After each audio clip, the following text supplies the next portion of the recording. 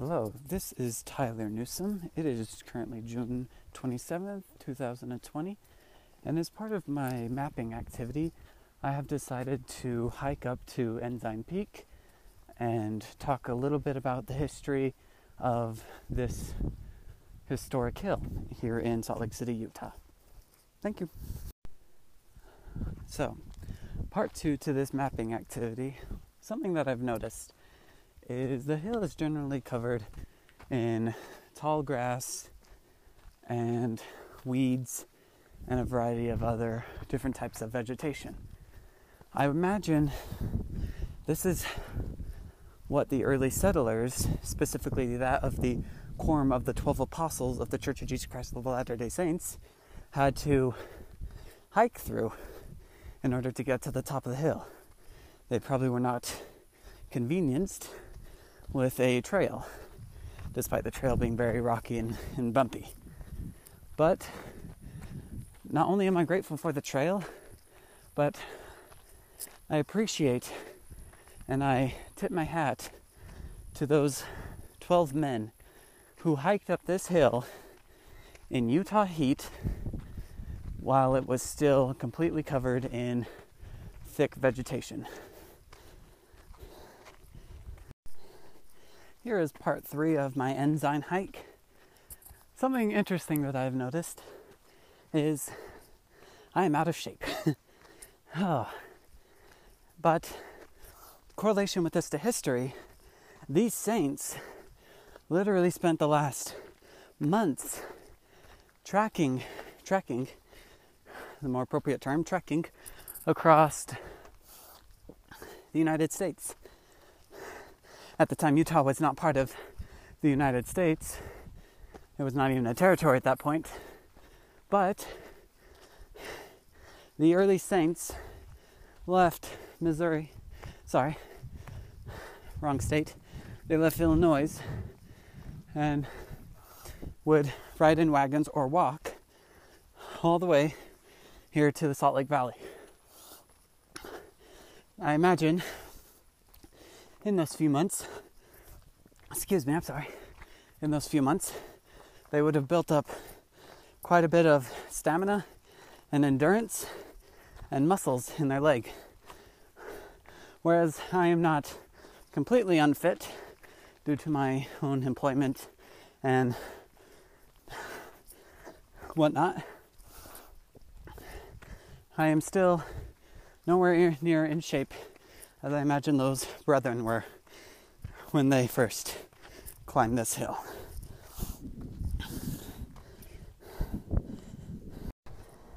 Here's part 4 of my Ensign hike, and I'd like to apologize for my heavy breathing.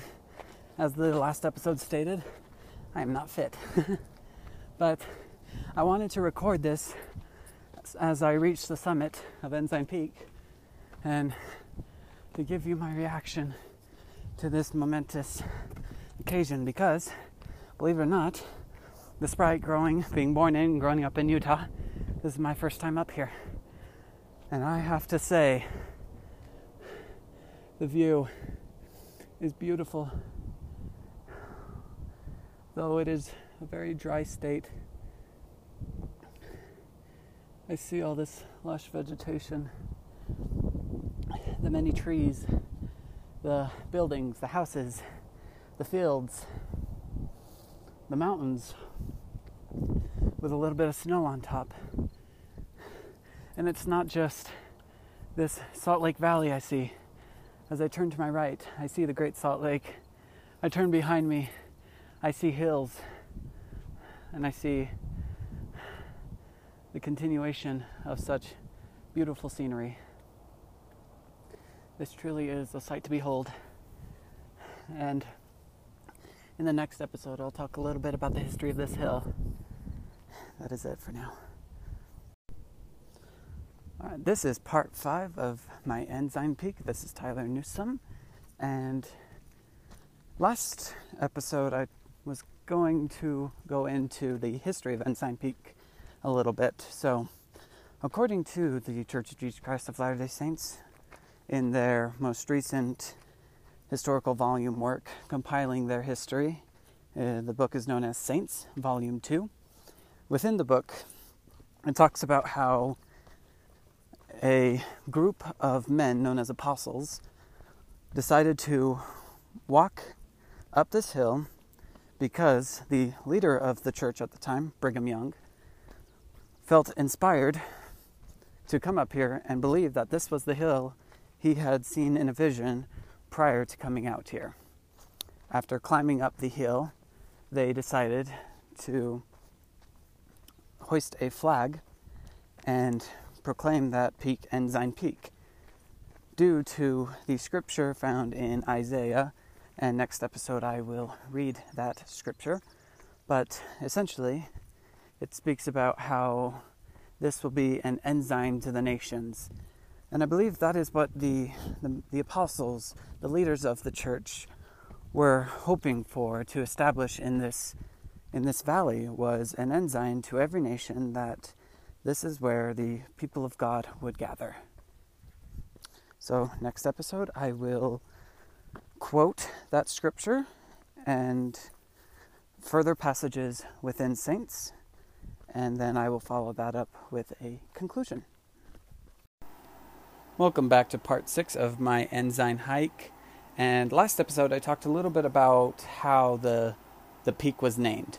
And that comes from the book of Isaiah, the 11th chapter and 12th verse from the Old Testament, which reads, according to the King James Version, and I quote, "And he shall set up an ensign for the nations, and shall assemble the outcasts of Israel, and gather together the dispersed of Judah from the four corners of the earth." End quote.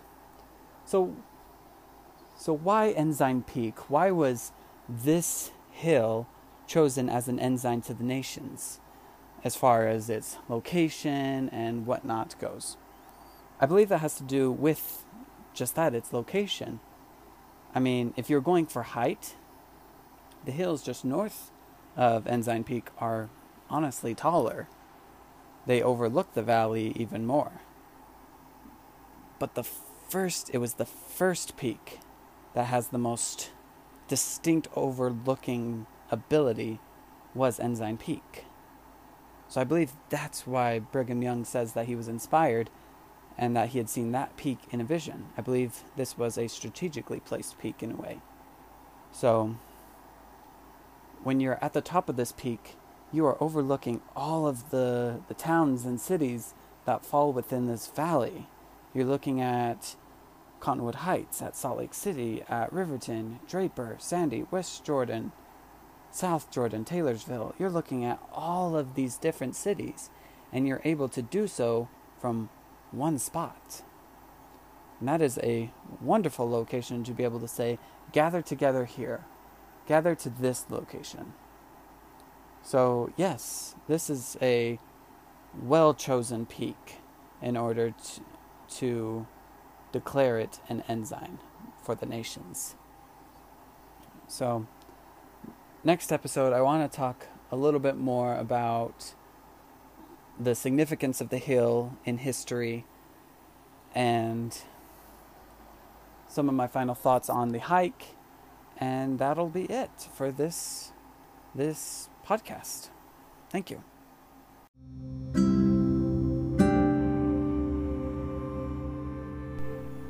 Welcome to part 7, the conclusion to my thoughts on Ensign Peak. Now, I want to talk a little bit about the history of Ensign Peak, like a little bit more of its history, and I also want to talk about the area around Ensign Peak. So let's start with the area around Ensign Peak.